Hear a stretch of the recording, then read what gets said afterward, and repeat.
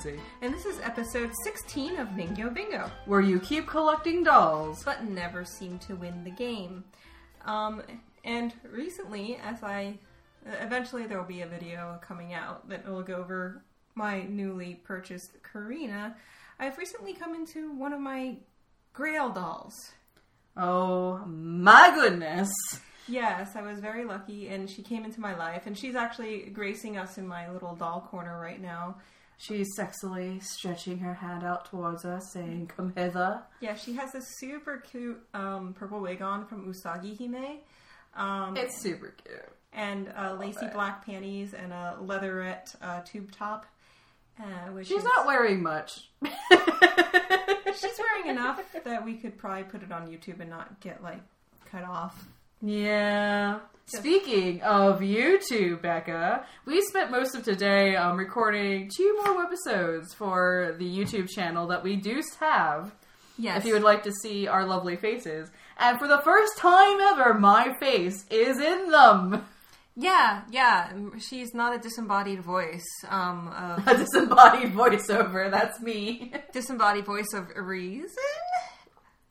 I don't know if we can reliably call me the voice of reason in this endeavor, but I'll take it. Well, I'm certainly not the voice of reason. I started us on doing a podcast, which I obviously can't even manage to do once per month with a release at the first of the month. Look, this is not like a twice a week super timely news thing. We are talking about what we want to talk about. Yeah. And people seem to listen to us, so we're doing something right. Right.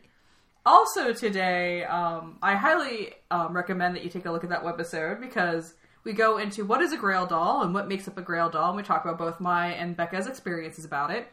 But we also, because I had to be in Becca's house to do that recording, we're recording the podcast live together in the same room. I'm poking her. Oh my god, this is terrible. Why did we do this?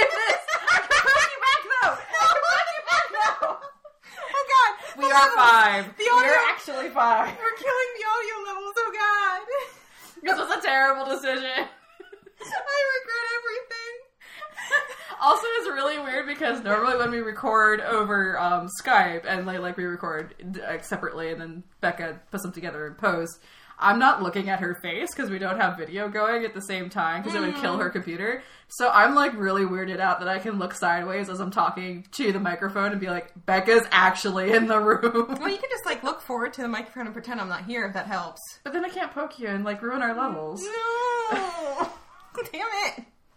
I have been given power I should never have had. This is my fault. This is all my fault. You did start it. We have actual evidence that you started it. I swear there was this whole segue I was going to talk about with Karina, how she's all shapely, she has a lot of resin. They made her very, very big and round, and it's right around the time period where I'm hitting my 30s and gaining about a lot more weight than I had in college, but still more weight. You're firm and round.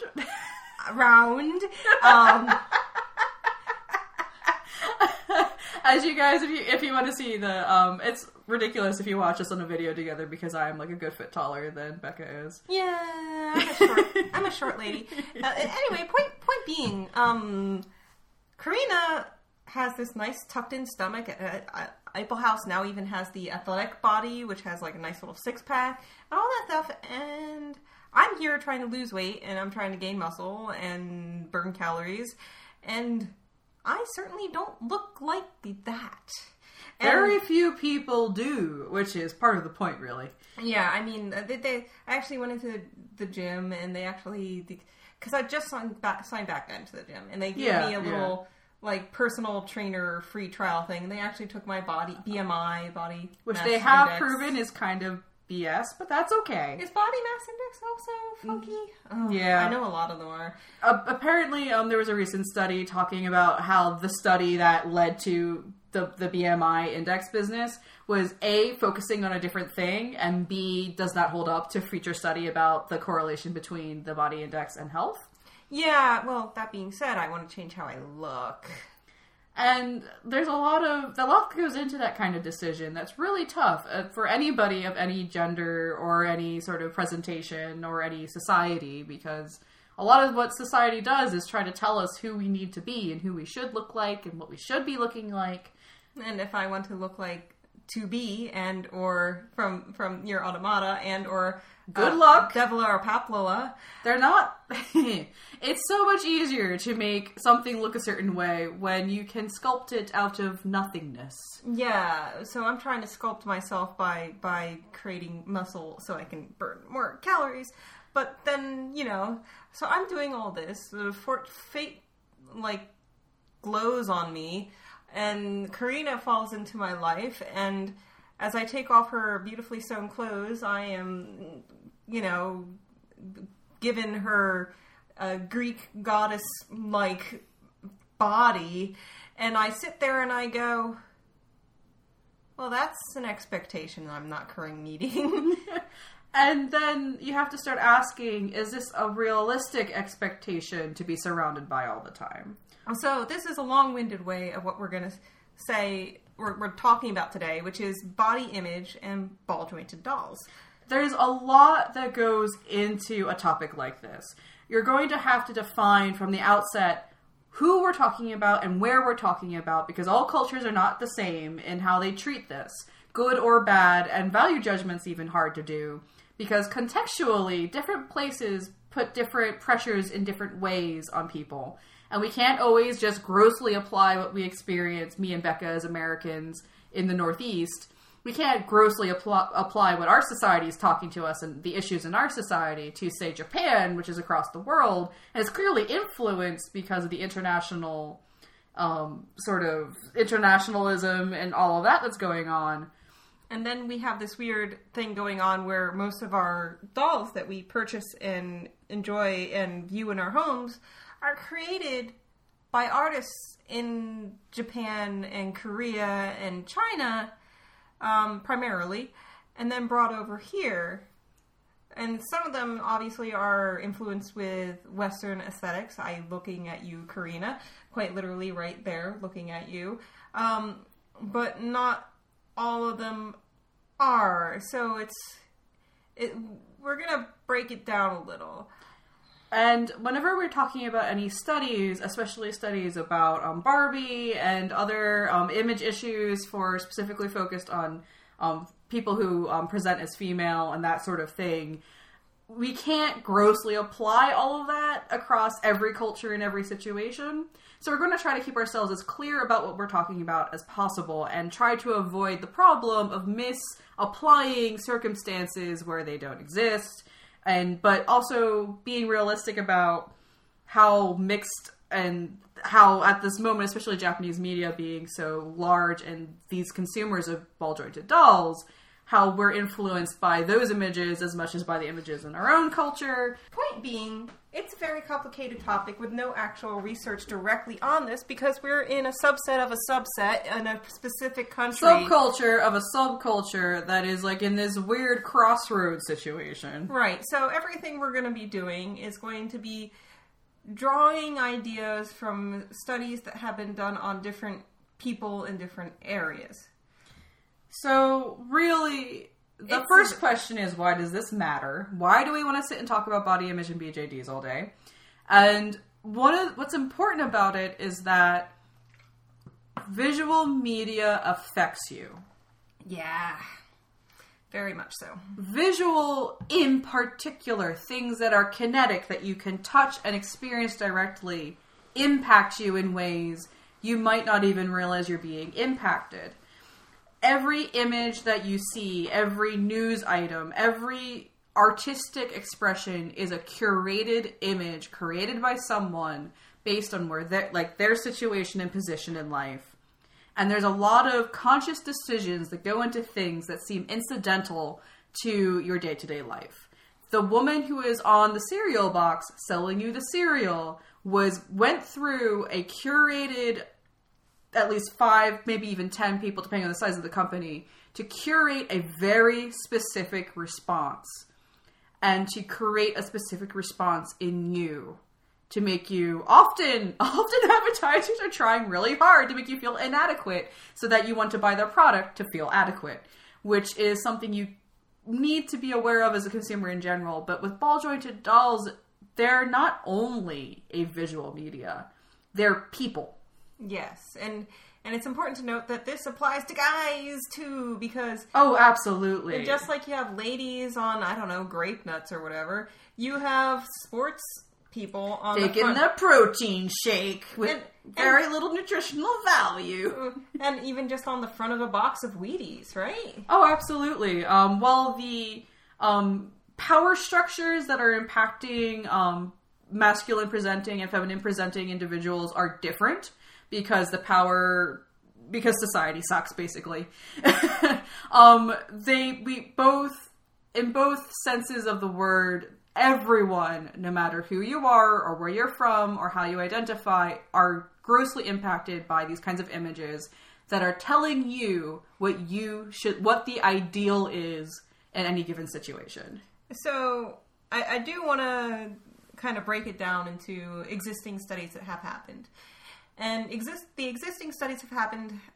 We're kind of going to draw from one and draw from the other and kind of think about the two and how they relate to us. Because we're unique in that we're adult doll collectors. And it's a very particular position to be in. Because there's currently studies on children being affected by dolls. Yeah. And body image. And there's currently studies on advertising affecting teens to adults and body image. But there isn't really as much talking about how visual culture attacks... I'm using fairly strong language there, but go after adults and how that affects you as an adult person. Because I think a lot of people focus on that very developmental period when you're younger. And a lot of the doll the doll hobby are young adults. You listening to us, you might be 13, 14. And this might be the first time you ever heard about someone talking about the culture around you, sort of insidiously putting images in your head about ideals that may or may not be in any way realistic. So, where do you want to start? You want to start with studies on adults with advertising, or you want to start with dolls and children? Dolls and children. Why don't we start with dolls and children and work our way forward? And at the end, we can talk a little bit about what we feel might be extrapolated towards adults and people who, older collectors. But there's plenty of people in the collection hobby that, the study about advertisements and teenagers, this is you guys. There's a lot of people in the hobby in that age bracket. So, let's see. Come along with us on a journey. So, there was a dual study. It was done in 2012 by a British company, Arkloo. I'm sorry, I'm reading my notes and I can look at her notes. it was basically... Arkloo? No, Arkloo? that wasn't the company. This is... Anklo? There was a study. There was a study. I was trying to get information on the study, but it was locked, and I am not... Oh, we don't have research library access? No, and my professor didn't have scientific access because he has more of the social... The social humanities end of thing. Right. This was a scientific study. So there's a study. So it was girls 6 to 8, and it was Barbie versus Tracy. Tracy was Turnblad from Hairspray. I don't know any of these characters. We are talking about Britain, so this is slightly one step removed from American listeners or anywhere else you might be living that is not Britain. So girls with the larger doll, the character from Hairspray. Oh, Tracy from Hairspray. She's supposed to be a larger woman. Okay. Who is sort of she's often portrayed as the movie Hairspray at the very least. She's portrayed by a comedian who's a larger woman, and she's a little bit more stout and short. Yeah, which is one of the few places in media where fat ladies aren't discriminated against. Yeah. Nah. So. Girls with a curvier doll, Tracy, experienced more body positivity, and the girls with Barbie showed a higher dissatisfaction with their own body. There was 112 girls. So that's a relatively small study. So they did 2 of those studies. One was with the Barbie and the Tracy doll, so that was pretty obvious. And the one was with Barbie and various unfamiliar dolls with the same study size. That being said, a study like this, you have to... It takes a while to do. There we go. There's the... Because they're studying... Aren't they studying the children... do they get them at 6 and then watch until they get to 8 and see how they changed over time? Yeah, that's the thing where I wish I could have gotten my hands on the study so I could kind of see how... The study directly rather than the abstract? Yes, specifically the length of it. It was released in Body Image Volume 18, September 2016, pages 78 through 85. I even wrote all that down.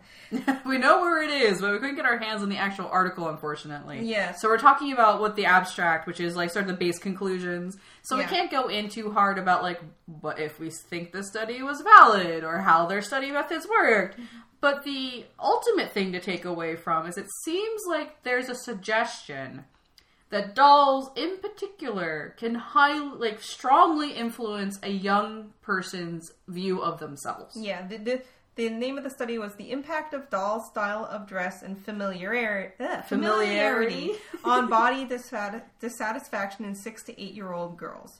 So the dolls were also dressed in either modest clothing or swimsuits. So they also tried to use that as a sort of like less covering versus more obvious. This is what your body looks like. And once again, I couldn't read the study, but it sounds like the girls, even looking at Tracy in the swimsuit, still said when they looked at her, they felt better about their own bodies. And that's a pretty significant thing to say. I mean, we're dealing with 6 to 8-year-olds is 1st to 2nd grade, 1st to 3rd grade, elementary school, as the way the Americans counted anyway. And that's like when you're learning very beginning spelling, you're learning very basic math to give those of us who didn't have a good idea of what developmental stage children are at. You're a little sponge absorbing a lot with very little filter about what you're absorbing. Young children aren't filtering what's coming into them from the world outside. And okay, and I want to say this with a grain of salt because they give these measurements. If Barbie was a real woman, we've all heard this before.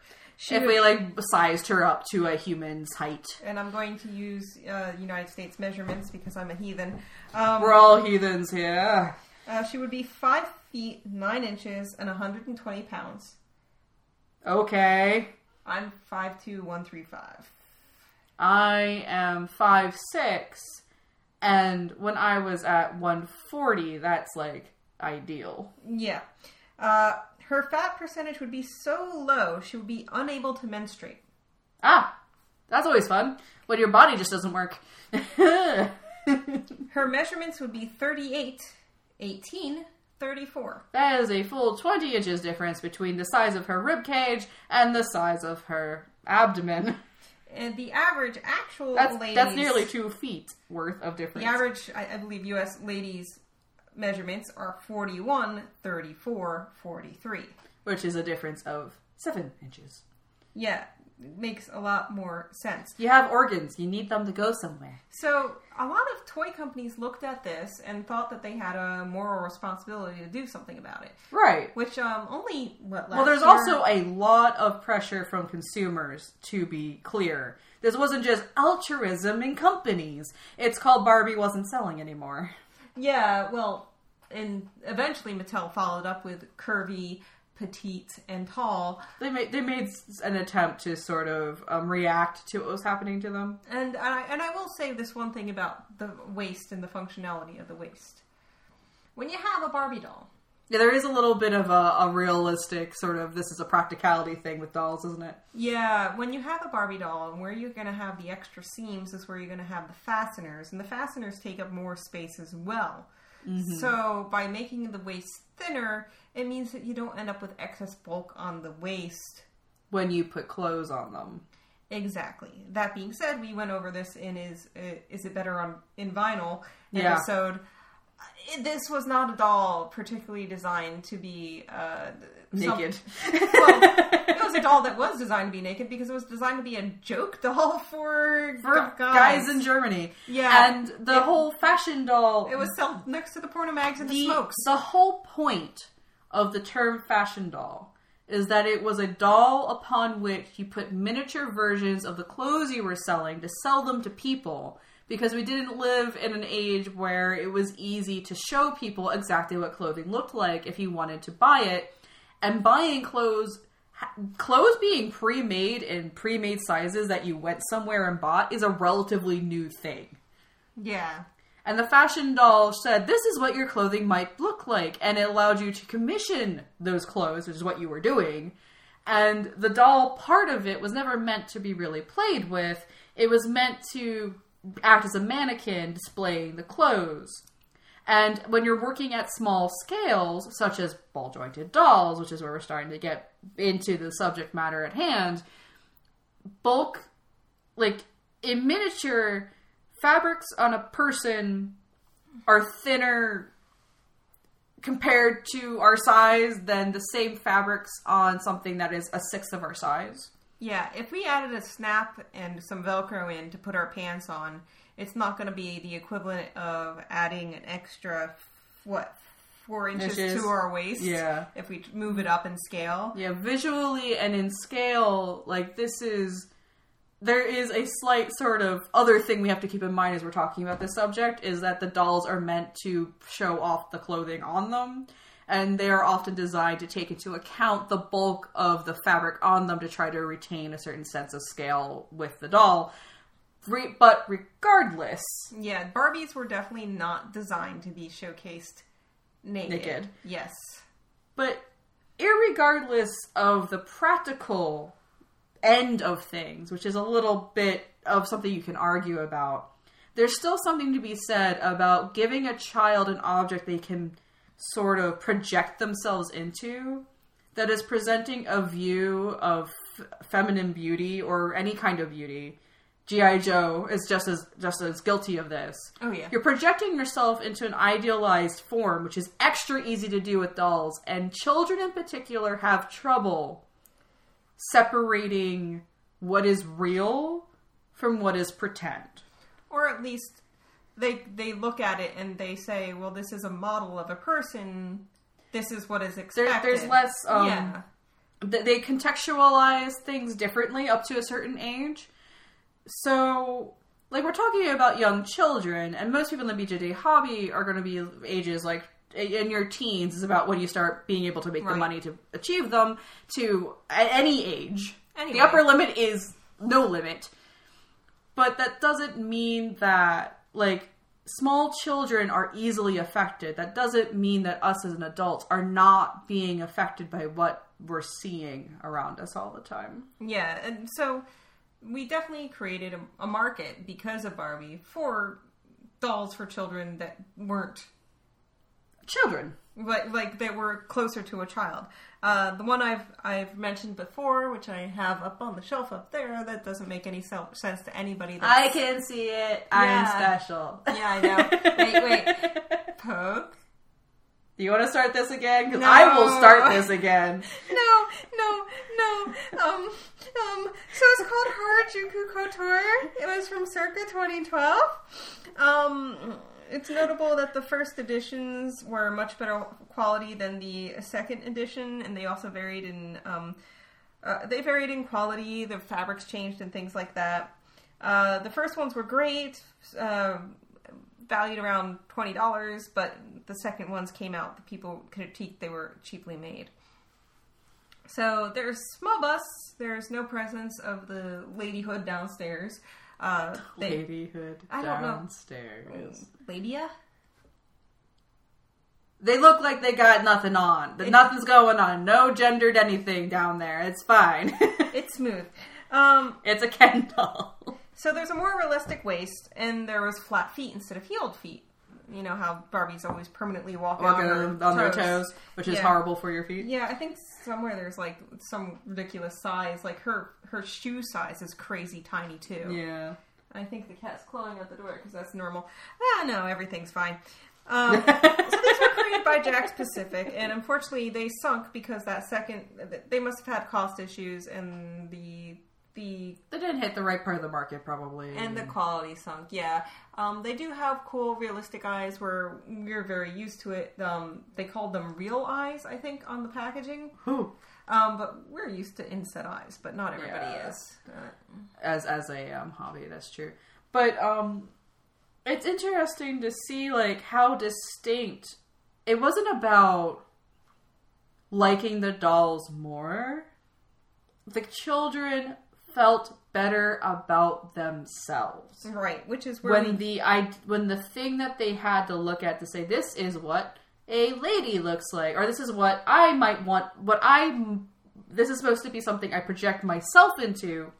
When it matched closer to their own bodies, they felt better. Now, the Lamely doll was made specifically for body issues. That was the primary point. Right. In fact, they have a promotion videos where they actually interviewed a bunch of children and even a boy with them. Oh, wow. Yeah, so actually... One boy. The token boy. The token boy in the study. Yeah. They have one girl who's quoted as saying, "She looks like my sister." So, that's interesting. So there's this feeling of like familiarity with the doll. Like, I can relate to this. Right, like, and usually an older sister or someone you look up to and who you guide yourself towards. So this doll felt like she could be a goal to extrapolate. This is, like, especially when you're younger, I think the people you idealize most are like the next age bracket above you. You don't idealize your mom the same way you idealize an older child. Right, because your mom feels like this some unattainable thing separated by time and space, but a different species, probably. But your sister feels like someone that exists within the same world as you. They're like your next step, so you look up to it. So the founder of this is Nicolay Lon. You, Nicolay. And she said, "What if fashion dolls were simply made using standard human body proportions?" So the doll is based on the proportions of an average 19-year-old girl. It was launched with a crowdfunding campaign on November 19th, 2014. The Lamely line went on sale. They also have Lamely marks, which feature stretch marks of cellulite, moles, and other things like little band-aids for when you have ouchies. That's super cute. Yeah, so even putting on things we would normally airbrush out in an ad. We'll be talking about ads shortly. Yeah, so is there. So with this release in 2014, just a little later we get 2016 Mattel introducing Curvy Tall and Petite. So there's a move in sort of a conscientiousness about the effect of these things in ourselves, I think, in the market of parents. Yeah, so they also have one other notable thing on the website, which is, once again, for accepting your female body as it is. Well, let's just say your body, because females are not always appropriate in this context. Right, well... Female's kind of gender binary business, but... yeah, accepting your body... Accepting your menstruating body, because this is the period party. Well, not all women menstruate. True, but this is for the ones that do, because it's the period party. Oh, goodness. So it's to make young ladies more comfortable with the fact that they are suddenly having blood is a thing in your life now. It happens occasionally. For those people who happen to menstruate, that blood is happening to you, and you don't have to be freaked out by it. It is natural. It is just your body. And it's not sick, and it's not the demon leaving you. Oh, Lord. The things people say. Yeah. But there was, for the longest time, like, a lot of cultures said that women were unclean straight up because they menstruate. Granted, I do appreciate it gave women an excuse to not have to do certain things when you probably really didn't want to do anything at all. But the social pressures of it aren't good. I did the implications. Learn that it's not literally not kosher to have intercourse.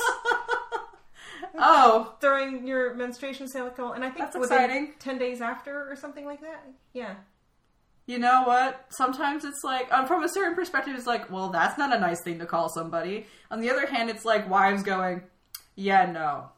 Yeah. Chill. Yeah. You chill. God said, chill. I don't feel like this, God said chill, is something I do. There's like two sides to these sorts of things a little bit. Yeah. But it's an effort, it's a conscious effort by a company to play to an awareness that these things do affect us, especially children. It's easy to talk to, like, make movements about saving children and things like that. Yes. But here's an interesting aspect of all of this. Going back to the original study we're talking about. When a child had a physical object of a person that better resembled what real people look like, they felt better about themselves.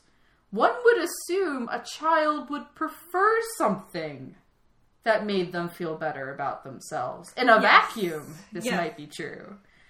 However, you look around at ball-jointed dolls in general. We look at fashion dolls like Monster High that are very popular. Yeah. They don't... I mean, they're also monster things, which is a different... Yeah. Aside from the monster part... They're also, like, exaggerated to such an extreme, which I feel Extreme? like... Extreme? Yes! Beautiful! But they're, like, these are the popular images we have. If, on a certain level, there's an implication that these kind of pushed outside of reality proportions, in the end, make us feel less comfortable about ourselves. Who or what is causing us to buy them? Yeah. I think that's where advertising comes in a little bit. Yeah. A brief shout out to Lottie Dolls. British company did a 9-year-old doll, which is even further along. Wow, that's cool. So rather than comparing yourself to a teenager, you're actually comparing yourself to someone around your age. Came in various skin tones and stuff. But yes. Cool. So, the advertisements. The advertisements. So we're moving up. The study is moving up in age level, but it's still... Anytime we're talking about advertisements and how they work, it's kind of applicable to a lot of age ranges in general and how ads work on us. Depending on where you're reading, you get a lot of different numbers for these things. I got something saying that an average American encounters 3,000 advertisements a day. Sounds about right, especially if you're watching cable television. But I also saw one that says the average woman sees 400 to 600 ads per day. Only 9% of ads directly are advertising about beauty. Directly. But your advertisement about, I don't know, genital warts might have people playing and being happy and, like, looking at each other longingly and... Oh, Becca, my genital warts are gone. We can finally go do what beautiful people do, which is be happy, apparently. Yeah, because, you know, and even when they show people that are, like, old, yeah, like, I feel like... elderly... I feel like it's just, like, a vague, like, they made this blooming... excess of light around everywhere that kind of washes out how everybody looks. Yeah, and then, like, the hair looks healthy and young and not white. It's always, like, this pepper thing. There's a distinct curation happening with these ads. Yes. They are never assume. If you are new to this concept, this is my advice to you that I feel very strongly about. Never assume that anything you're seeing is by accident. It's like... Never. It's like going into Minecraft and the world is completely blank. That's the way an advertisement is before anyone gets there or influences in any way. You're starting with a completely blank slate. A book, an advertisement, with nothing on it. A film. Nothing is on it. It is a white piece of paper. It's completely blank, which means every single thing that you see is a decision. It's something that somebody decided to do. Exactly. Whether they're fully conscious of why they're making their decisions, that's slightly different. And that's when you have to start talking about social pressures and things like that. But every single thing you see, from a carved desk that I'm staring at, to a doll I'm looking at from Japan, is a culmination of decisions made by a human being who is affected by the society that they live in. And 30% of television time is advertising. And there is a reason that recently the London Mayor Sadiq Khan banned negative body images from subways and buses. Yeah. So he was basically like, this is public transportation. This is something we have responsibility over. This is a public work that is paid by for taxes. So I'm not going to have public items cause something that's harmful to the public. Let alone it's paid by Public Works. Why should advertisers be allowed to have that space without some sort of guidelines involved? Look, guidelines and restricting things from a governmental end can go in a bad direction, but yeah, either way, it's in one realm it is censorship. On the other hand, should we not censor things that are harmful to the body? Or at least be mindful about what we're telling people all the time. But the long story made short is that when we're talking about young adults and we're talking about ads and ads directed at them, there is a very visceral effect happening. Yes. It's not just people saying, oh, look, you look at a picture of Beauty Lady, and then you want to be the lady, and then you feel bad. Which is kind of really what is happening. Because models are tall, slim, and light-skinned, and then they're digitally altered on top of it. The Photoshop. Yeah. Some researchers believe that advertisers purposely normalize unhealthy thin bodies in order to create an unobtainable desire that can drive product consumption. That's key right there. This was from Eating Disorders, Body Image, and Advertising on the website, circa the year 2000. So, and not much has really changed. So this was circa 2000 in teen people. It was like a little study. Well, I mean, like, granted, you're going to have, it's a magazine, how many people are going to come back in. Right. But 27 of the girls in this magazine, essentially about image, teen people. This is a small sample size, but yeah, the girls felt that media pressured them to have a perfect body, and by perfect, for the record, is a very variable meaning. Right. But in this realm, I'm going to say the perfect body would be what you're looking at in teen people, which is that model body, model shape. Yeah. That impossible. Literally so impossible that the only way to create the image is by manipulating it severely using a digital product. So by creating this image that makes people feel like they need a product, they then create the need for the product.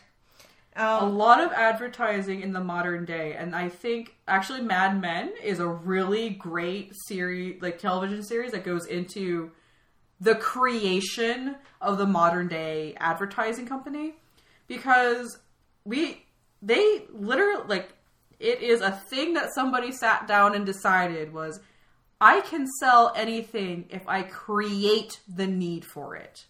Yes. If I manipulate how people see themselves in the world to make them think that they need something that might be impossible, particularly if it's impossible, because then you'll never stop needing the product, then I can sell a product to you. 75% of normal weight women think that they are overweight. And that's very significant if you think about it. This was all from healthyplace.com, I believe. I found this information. Yeah. So like me, my BMI and all that stuff. Yeah, which is kind of BS, but that's fine. BMI is BS. BMI BS. BSI? And bullshit index. Bullshit index. There we go. I like it. Anyway, so on that scale, I am in the average. Yeah, you are perfectly fine. But squints hard at you. Yeah. You are fine. I know.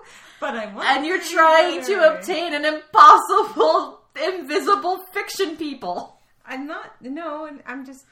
I want more muscle. And more muscle mass isn't bad. That is not a bad thing. I want more muscle mass and I want more endurance. That is okay. Yes, I want. But like this conversation, now that we're sort of talking about, like, it is demonstrated in studies in multiple places. Most of the studies we've been talking about are from Britain. Is that things such as objects that we see as art pieces, or as or even in a more simpler way, as a child's doll, do affect how you feel about yourself. And if we are individuals who are deeply passionate about collecting dolls, which are formed out of this pressure cooker of society and expectation. A lot of those expectations artificially created by advertisers who are trying to get you to buy into a certain thing that it works for them commercially, but does not consider how you being a healthy person. There's a place where these things meet that affects the hobby. Both in how do the images that we are so excited about affect us as consuming the image, and how us making them, what that reflects in ourselves. Yeah, so how do I feel, or how does having an image of an idealized person, a sculpted idealized person, an unrealistically sculpted person, because resin never squishes. So we've been trying very hard. There was one exception, but I'm never going to remember the name of it at the moment. Well, we'll talk about squishy dolls another time, but yeah, like first of all, Tomoya Flexi Body, they actually had the pieces that came off, so you could actually fold it into each other. It wasn't squishy, but it was. Oh, you literally chopped a chunk off of the cat. Yeah, it actually came. That was actually the one doll that I saw did a Seiza that it was like truly it looked right, because we had to remove resin because resin doesn't move out of the way. Right. A resin thigh does not spread when it sits down. No squish. There's no squish. So that's a first layer of issue about like how you look. Yeah. So how does looking at this idealized image every day affect you? I mean, like, if advertisements affect you, how does this do that? Especially when we're talking about advertisements are images around us all the time, trying to tell us who we are and who we should be. Not always for the best reasons. We love these objects. We project so much of ourselves and our creative energies into them. And we project upon them what we sort of desire. The thing we're projecting on is, from the start, an unrealistic expectation. And I'm just like, I don't know, like, I was sitting here and thinking about it, and I'm like, okay, well, in reality, how unrealistic are these ball jointed doll bodies? Because they don't. Yeah, we do have some vaguely humanoid proportion things. Yeah, but they definitely don't look as bad as Barbie. But so I said, okay, how do I check this? And that meant a great journey into the deep internets. And looking a lot of Wayback Machine, looking at Den of Angels, finding old documents in Google Docs. Man. Some of the old charts about doll sizes is like don't exist anymore. It's sad. Yeah, no, it doesn't. That was very upsetting. And a lot of the dolls in that chart don't exist anymore. That's true. The companies. Things have come and gone and changed over time. Yes. But point being, so what I did was I took the average height. Well, I was looking at the average height in 2010 in the USA. 2010. Which was 5 feet 4 inches, or about 63.8 inches. And I was comparing it to the average 13-year-old, because that's the 13 in Asia and things like that. So all in all, in the end, I came out with this little median size, which is a woman of 5 feet 3 inches. And I said, okay,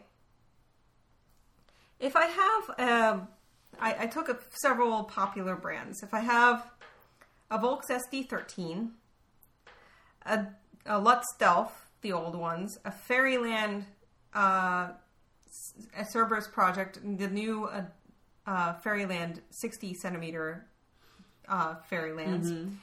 And I did a Dolphy Dream, a Smart Doll, and a Dolphy Dream Dynamite for obvious reasons.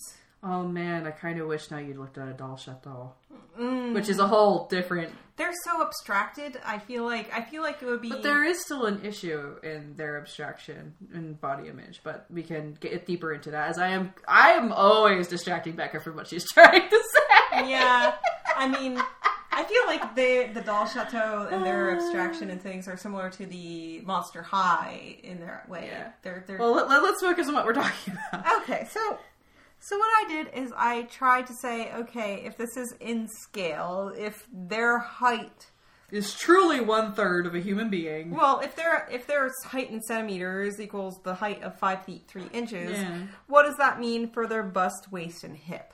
Right. So here's what I found out.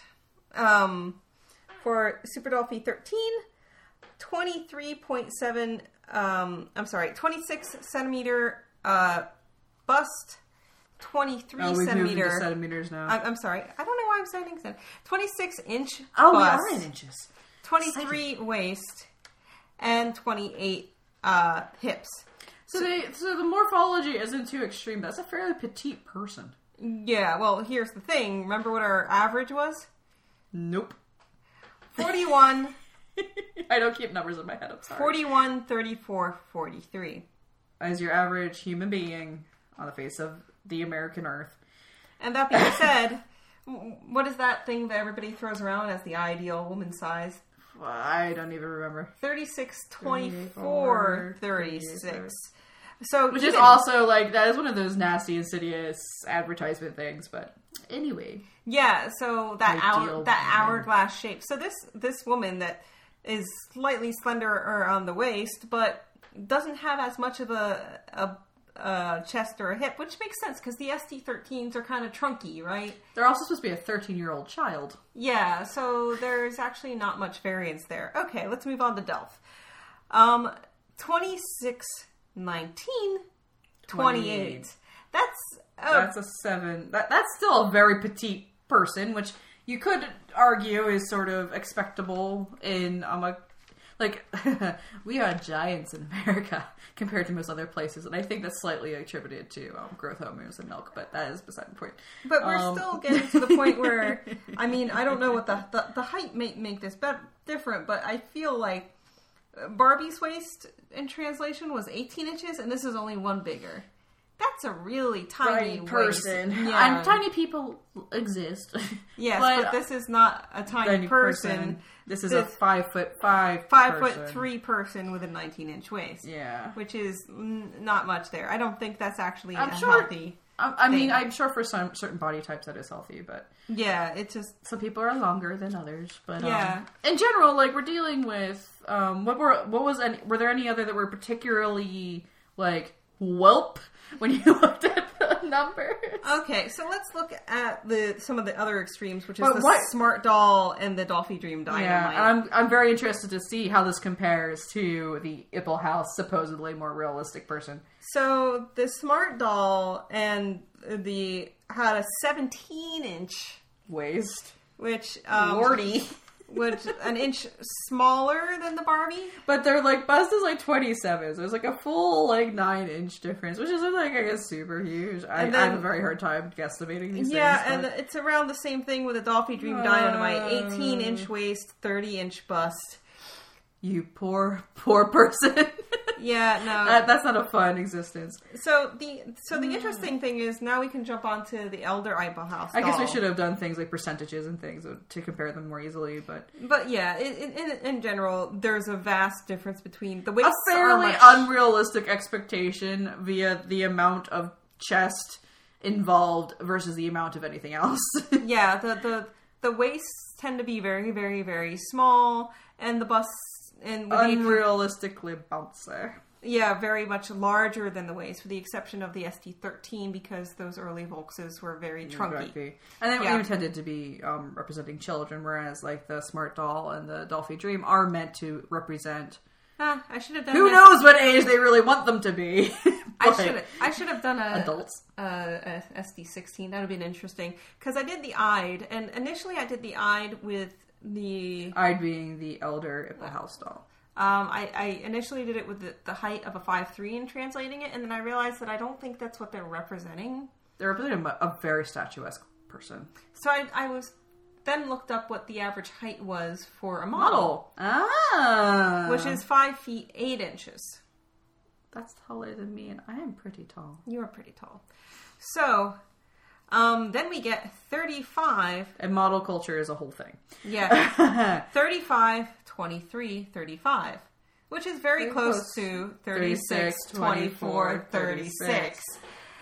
So like, but like, the numbers help prove scientifically that what we're looking at in the dolls, even taking into account the whole issue about clothing and bulk on the doll and representation and blah, blah, blah, blah, we're not dealing with body types at all that are in any way really realistically attainable in most circumstances. I think in a lot of ways, like early, like your basic SD10s and 13 Volks are the least problematic. Yeah, because they are meant to represent young adults with a more, where, I mean, not all of us grow up to have the voluptuous chest, nor should we. But, like, they're coming from an aesthetic that matches more closely, like, an actual stage of human development. Yes.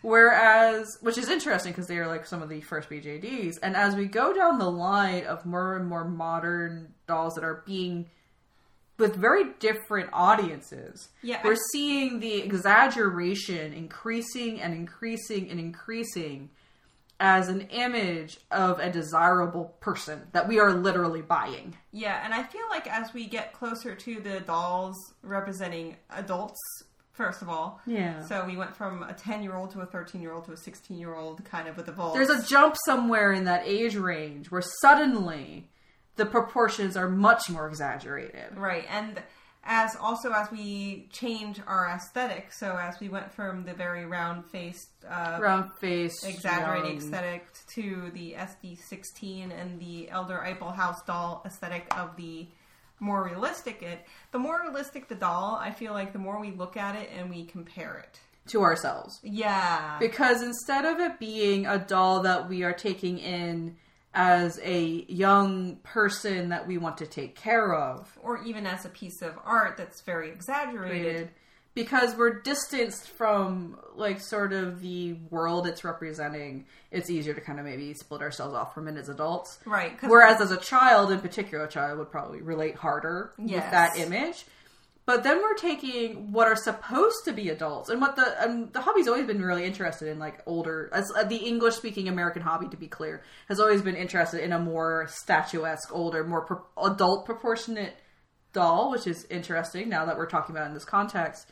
The more, there are, like, I can think of very few, if any, BJD that are intended to be adult, female presenting people that aren't voluptuous. Yeah, there's even some that are built to be rounder and more heavy set, but they're usually either custom orders. I remember one specifically with that, what was that, the company that did all the mini-me's? I don't remember. Anyway, they did... I don't remember. I can't remember anymore. I often do, but I don't this time. I need more. There was one group order where they were actually working on a muscular, like a realistic muscular female body. I think that's another angle to take is if we look at if we open up a browser, most of the major companies, and we look at what this womanhood look like. What does presenting feminine look like? It is a tall, long-legged figure with like maybe broader shoulders, but the rest of the body is soft. Yeah, there is no indication of the muscle mass that would be healthy on that adult. And to the fact that the initial release of the SD16 girls had the angular model-like shoulders, and they wanted, and apparently they had a desire. Amy Ayase was released with the new shoulders that were more rounded because the Japanese market didn't like the wide shoulders, apparently. Yeah, that. So yet again, I can't escape Amy Ayase. Yeah, this keeps happening to me. So there's, like, a lot going into these things we're consuming, and they're also being made by people who the consuming market wants these things, so they're making them, but why is this beauty to them is another question. And I think an important thing we can't avoid when we're talking about body image, all these white chicks and all these white dolls. Yeah, kudos to to Eiffel House for making the first one that I can think of, which was notably a woman of color, which is Kokori. Yeah. Where her facial... It wasn't just a doll with darker skin. It was a sculpt. Yes. That wasn't either Asiatic in some variety or Caucasian in some variety. She looked definitely African in descent because she had the higher jawline, flatter cheeks, and drawn out nose and chin. mouth. Yeah. Beautiful sculpt. Love that sculpt. People loved it because, but like the question, like, and we've been seeing a lot more people willing to make sculpts that are more obviously diverse. Yes, and then, which is awesome. I'm really for this. Yeah, and obviously there's limitations. There's a reason why when Delft did their tan skins, they were limited, it was harder to work with the darker pigments in the resin. Yeah, there is a certain like logistic angle to a darker skin tone, but wouldn't we be more willing to figure out those logistics if there was the market for it?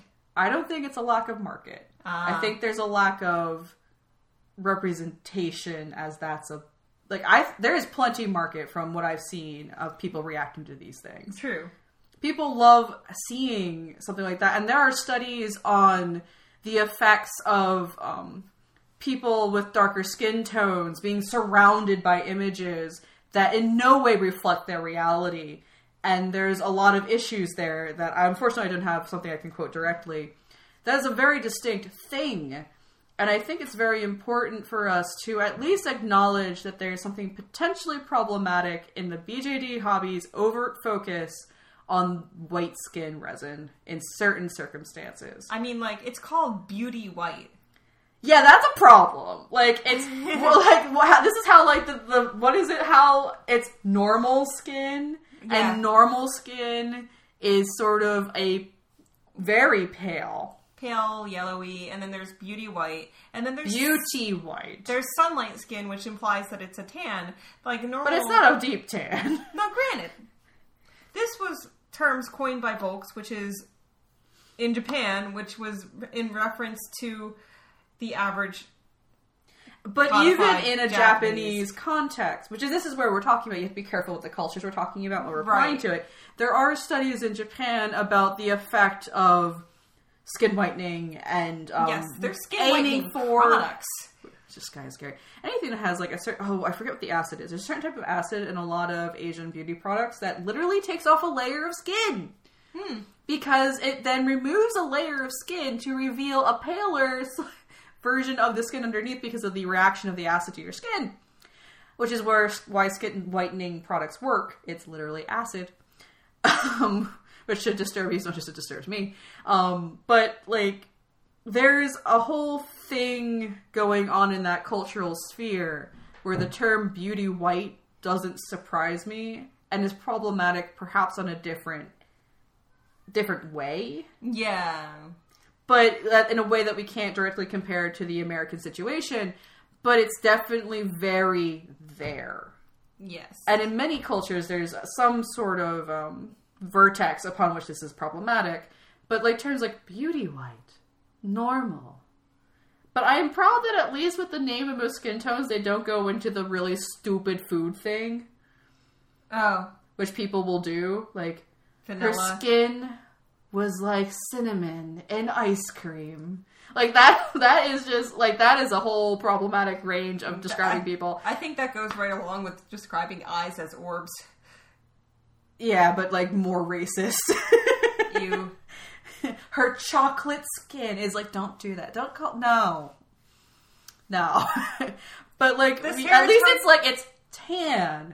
Deep tan. The serotonin levels in her skin were appealing to me.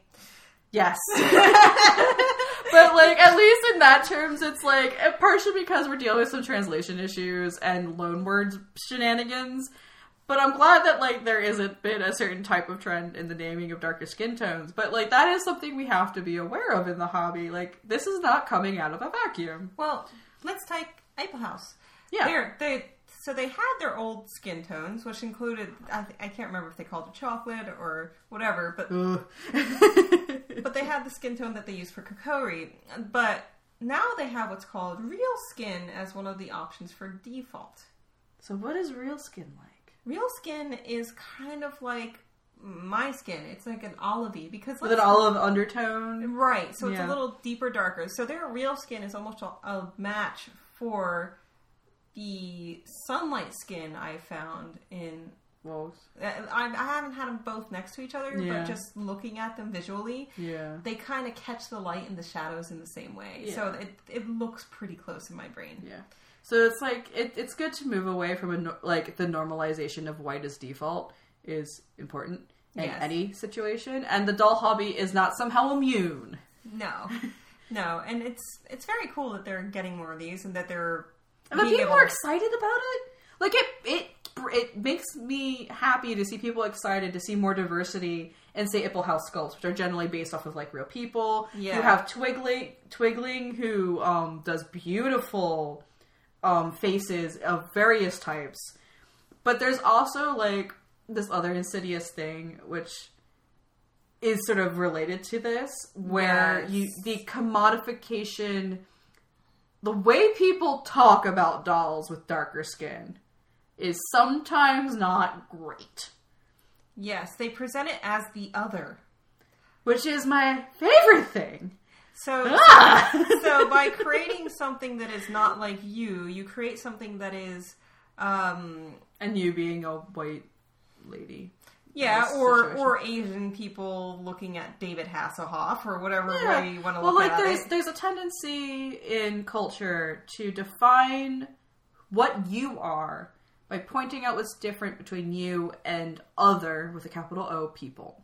Yes, and it becomes, what's that word? It becomes foreign and interesting, exotic. That's the word I'm looking for. The word exotic. If I never see the word exotic used again, I will die a happy person. The I will die happy. The only place I want to see it is what is it called? Something Exotica on a DDR. That's a good song. Yeah, that's a good song. But it's like the way that the hobby talks about diverse sculpts is something that we need to be mindful about as much as anything else. Because guess what? Our hobby isn't just white people. No, it's very worldwide. It's very much not just white people, and it's not in any sense of the word, just from the vague fact that, like, you know, Japan, Asian people.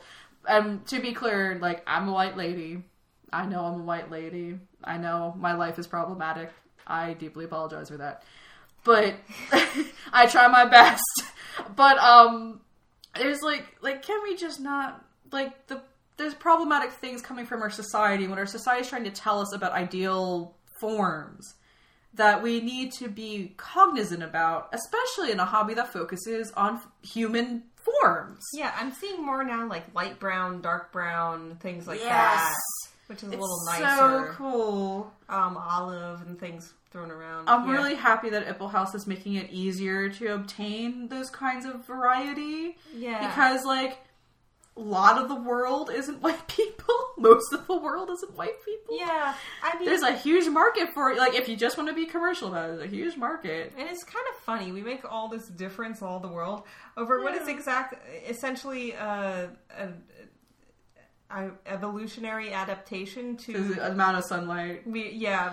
just the closer you make are this to whole the thing. equator, the more serotonin in your skin. Imagine that. Amazing, because the sun will kill you. Yeah. We need it, but we don't need it.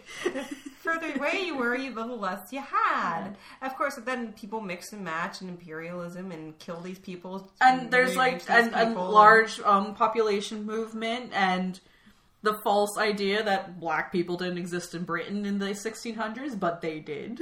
Yeah. There's this whole thing going on, but like all of this comes back to the more. yeah. Like, Where do you think he came from? What do you think that means? so I didn't realize this the first time I read through Shakespeare, but then somebody actually explained it to me. And that's part of society there, is you didn't know. Yeah, no. That was the image in your mind. Yeah, I'm just like I was halfway through reading this thing, and then they're like, yes, and more means this, and I'm like, Because there's like this narrative, but the ultimate thing is body image and BJD, like, you have to think about it, because it's not just they're as much of they're in your life. They're things that we put on a pedestal because they're beautiful. But what is beauty? Yes. And why is that what is beautiful are important questions to ask. This isn't saying you can't enjoy them as pieces of art. Yeah. But perhaps don't just... I want to give you this power to not just... to be able to look at what you're looking at and give you the ability to choose whether or not to absorb it. Yes. We just want you to... if anything, we want you to walk away from this episode with the ability to look at your doll and consider this one extra aspect about it. Yeah, it's in your life every day, and feel good about who you are and what you look like no matter what it is. And if your Eiffel House doll is quite curvy and pretty and has a flat tummy, it's okay that you don't. Because that's normal. The doll is not normal. The doll is not normal. The doll is sculpted. The doll was made by a human being who was projecting onto what they were making what they think beauty is. And what they think beauty is might be affected by a wide number of aspects of the world that may or may not be good for you or them. Yeah. So think about, don't just blindly take it in. I want to give you these glasses you can put on. You can take them off to enjoy things and put them on to enjoy things differently. Yeah, and here's the glasses for this one. For me to get a tummy like Karina... doesn't exist. Requires me to eat less than 1,500 calories per day. Oh boy. Work out 4 days a week with cardio and weightlifting. That's assuming that someone lives a lifestyle where they can afford to do that. And that is at least 30 minutes to an hour each of those days. Yeah. And that's after my somewhat active lifestyle of being at a job where I work on my feet for 8 hours. And that's not something that you should be expected to have to live up to. Because when you get home, you also have to, you might have a family, and you might need to, take care of the kids, bring them home from school, cook dinner, clean the house, work on the car. Who knows what kind of life someone is living. Fix the screen door, work on your other job, work on your podcast, all these things is other things that you need to do. And honestly, most people don't have time for that, and they would much prefer to put the time into something that they found more mentally stimulating or perhaps relaxing so they can get on to their next part of their day, or sometimes even their second job. Or third or fourth, considering what your situation might be. Exactly. And not everybody can afford or able to. This is an ableism thing, too. Like, how there's people in the world who this is just not something they can do. Their body won't do it. They will just break. And that's not their fault. No. That is not, it doesn't make you any less a valuable, beautiful person just because we project beauty onto something that is made out of plastic that can look whatever we want it to look like. And I have a special charge for all the white folk, because white folk have to talk to white folk about being stupid and idiots all the time. Just think a little bit about why you think something's beautiful and what's telling you it's beautiful before you open your mouth. Yeah. Also, fun fact, all those wonderful statues that were made in marble, they were painted. And a lot of them were painted with dark, Mediterranean colored skin because that's the area they were from. There's a whole interesting thing. There's a good article about the depainting of marble statues. Yes, and so at least one video.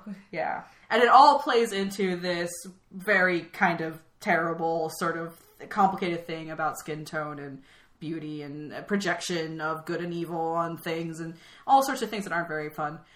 Point being, if you have some thoughts that you want to talk to us about or think we should elaborate more about... Or did we get something horrendously wrong? Or do you remember the name of the gosh darn company that I can't remember that did the mini-me's? I can't remember. I can't remember either. Or if you, if you feel it affects your life and you want to share that conversation, because I'm just a white lady trying to make the world slightly less terrible, but talking about BJDs, which I love more than I should and spend too much money on. Yeah. So you can contact us on Twitter, Gmail. We also have a YouTube account. On Facebook. YouTube. I also have a blog spot and our website. So all of these are Ningyo Bingo, NINGYOBINGO, and our email is at gmail.com. We love comments. We love people talking to us. We like singing in a sing-song voice while we talk about stuff. Yes. All of these things are true. But in particular, especially about a topic like this, I would love to be told I am wrong and how I am wrong. I can only do so much in my life to be correct. This is not what we majored in. This is not our day-to-day job. This is what I kind of majored in. Well, this is not what I majored in. But in the end of the day, like, also before you say we are completely wrong, think a little bit about why you think that and what's it, like. Do a visual exercise. Why do I think this thing about beauty is beautiful? Who told me that? And why did they want me to think that way? Yes, and then think if there's a peer-reviewed study with enough research that you can actually get onto the study and like look into it and see if they actually practice large methods, and so you can analyze it and see if they actually did their job right. Yeah, but regardless, we'd love, especially this topic, we'd love to hear back from you. But at the end of the day, when you're looking at that sweet, sweet dark brown skin from Eiffel House and you just want to buy the Karina all over again in the most beautiful color because it catches the light really darkly, and to be honest, when dolls are concerned, more pigment I do like better. Remember to keep on collecting dolls. But keep a budget.